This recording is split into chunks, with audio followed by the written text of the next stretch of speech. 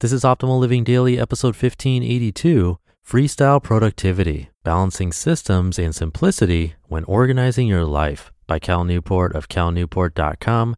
And I'm your narrator, Justin Malik, reading you blogs every single day of the year to help you live a more meaningful life. The show covers self-help or personal development, productivity, motivation, inspiration, and a lot more.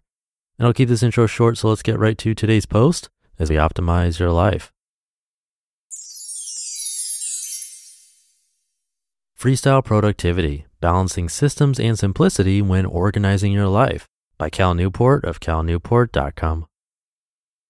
A geek goes back to basics. I recently received an email from a college freshman. He described himself as kind of a techie person, which he then unambiguously confirmed by noting that his productivity system made use of Evernote, his iPhone, a calendar application, and an online to-do list service. I like adopting new gadgets and technology, he told me, but I feel it's becoming more of a hindrance than help. Fed up with the maintenance of his crowded stable of productivity tools, the student recently tried an experiment in simplicity. He used only a paper notebook to informally organize his day. These were the most productive days of my life, he said. Does this mean that the student was converted to productivity Luddite? Not quite. Though he had enjoyed immense productivity, he still felt a creeping dread about his new approach. I'm afraid that if I only depend on paper and pencil, I'll lose something important, or it'd be too hard to navigate after a few days. This student's problem is a common one. How do you balance high-tech rigid solutions with low-tech informal solutions when organizing your student life? Freestyle productivity. Having spent the last decade systematically experimenting with student organizational strategies, I found that the following balance produces the most consistent results. High-tech and highly structured solutions are best for capture, and low-tech and loosely structured solutions are best for planning. I use the term capture in the GTD sense of the word, a common place where all of the stuff in your life can be reliably stored so that your mind doesn't have to worry about it. This includes tasks, appointments, and projects. As a student from earlier noticed, it can be hard to use simple paper-based solutions for capture. The number of tasks in your life, for example, can be voluminous and soon overwhelm notebooks, transforming them into a mash of crossed-out, unclear jottings. I prefer simple online solutions that can be accessed from any computer. I use Google Calendar and Google Tasks because I can use them from my Gmail account, which is the one website I know I'll return to many times a day.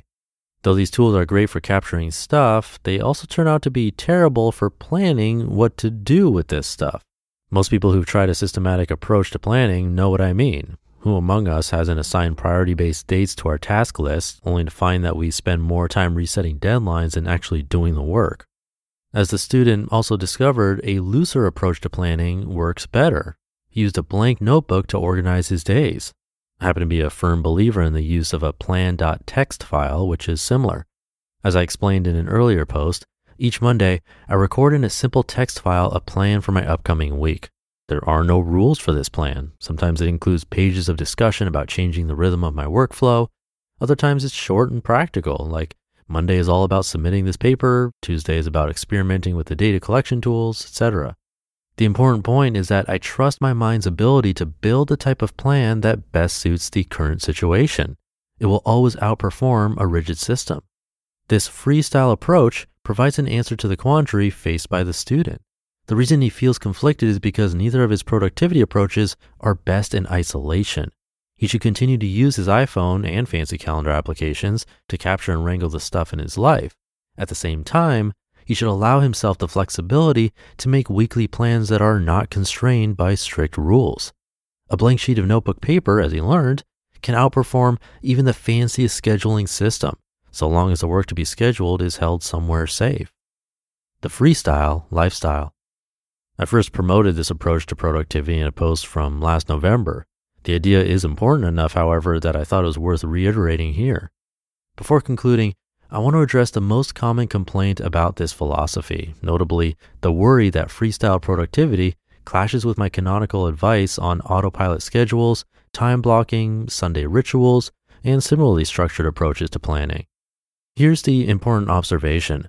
Freestyle productivity doesn't eliminate structure in your planning, it just eliminates its status as unchangeable.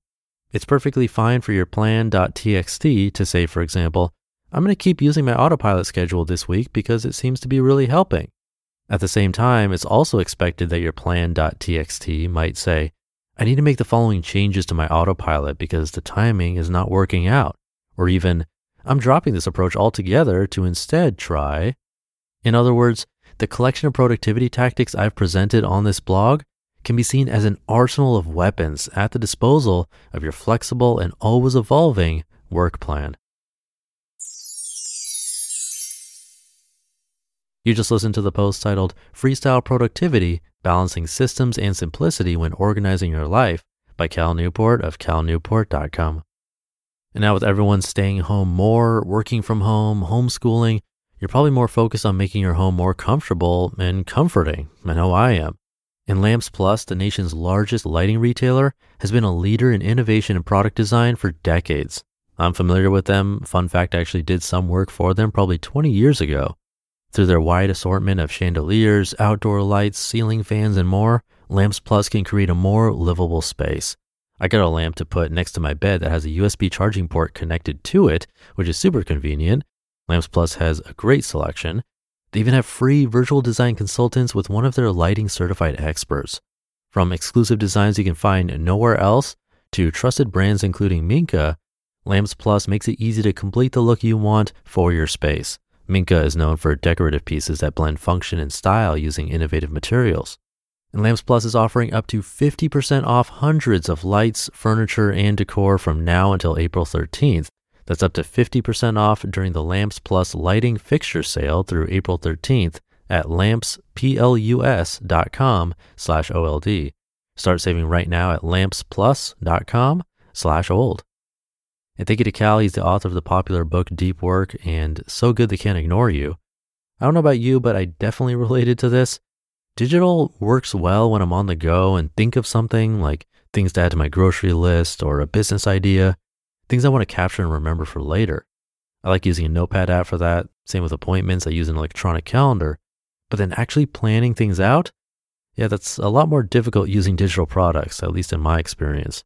Sometimes a simple text file or physical notebook will get it done a lot better. But I'd be interested in hearing what works for you too. Feel free to share with me. You can always get in contact at oldpodcast.com.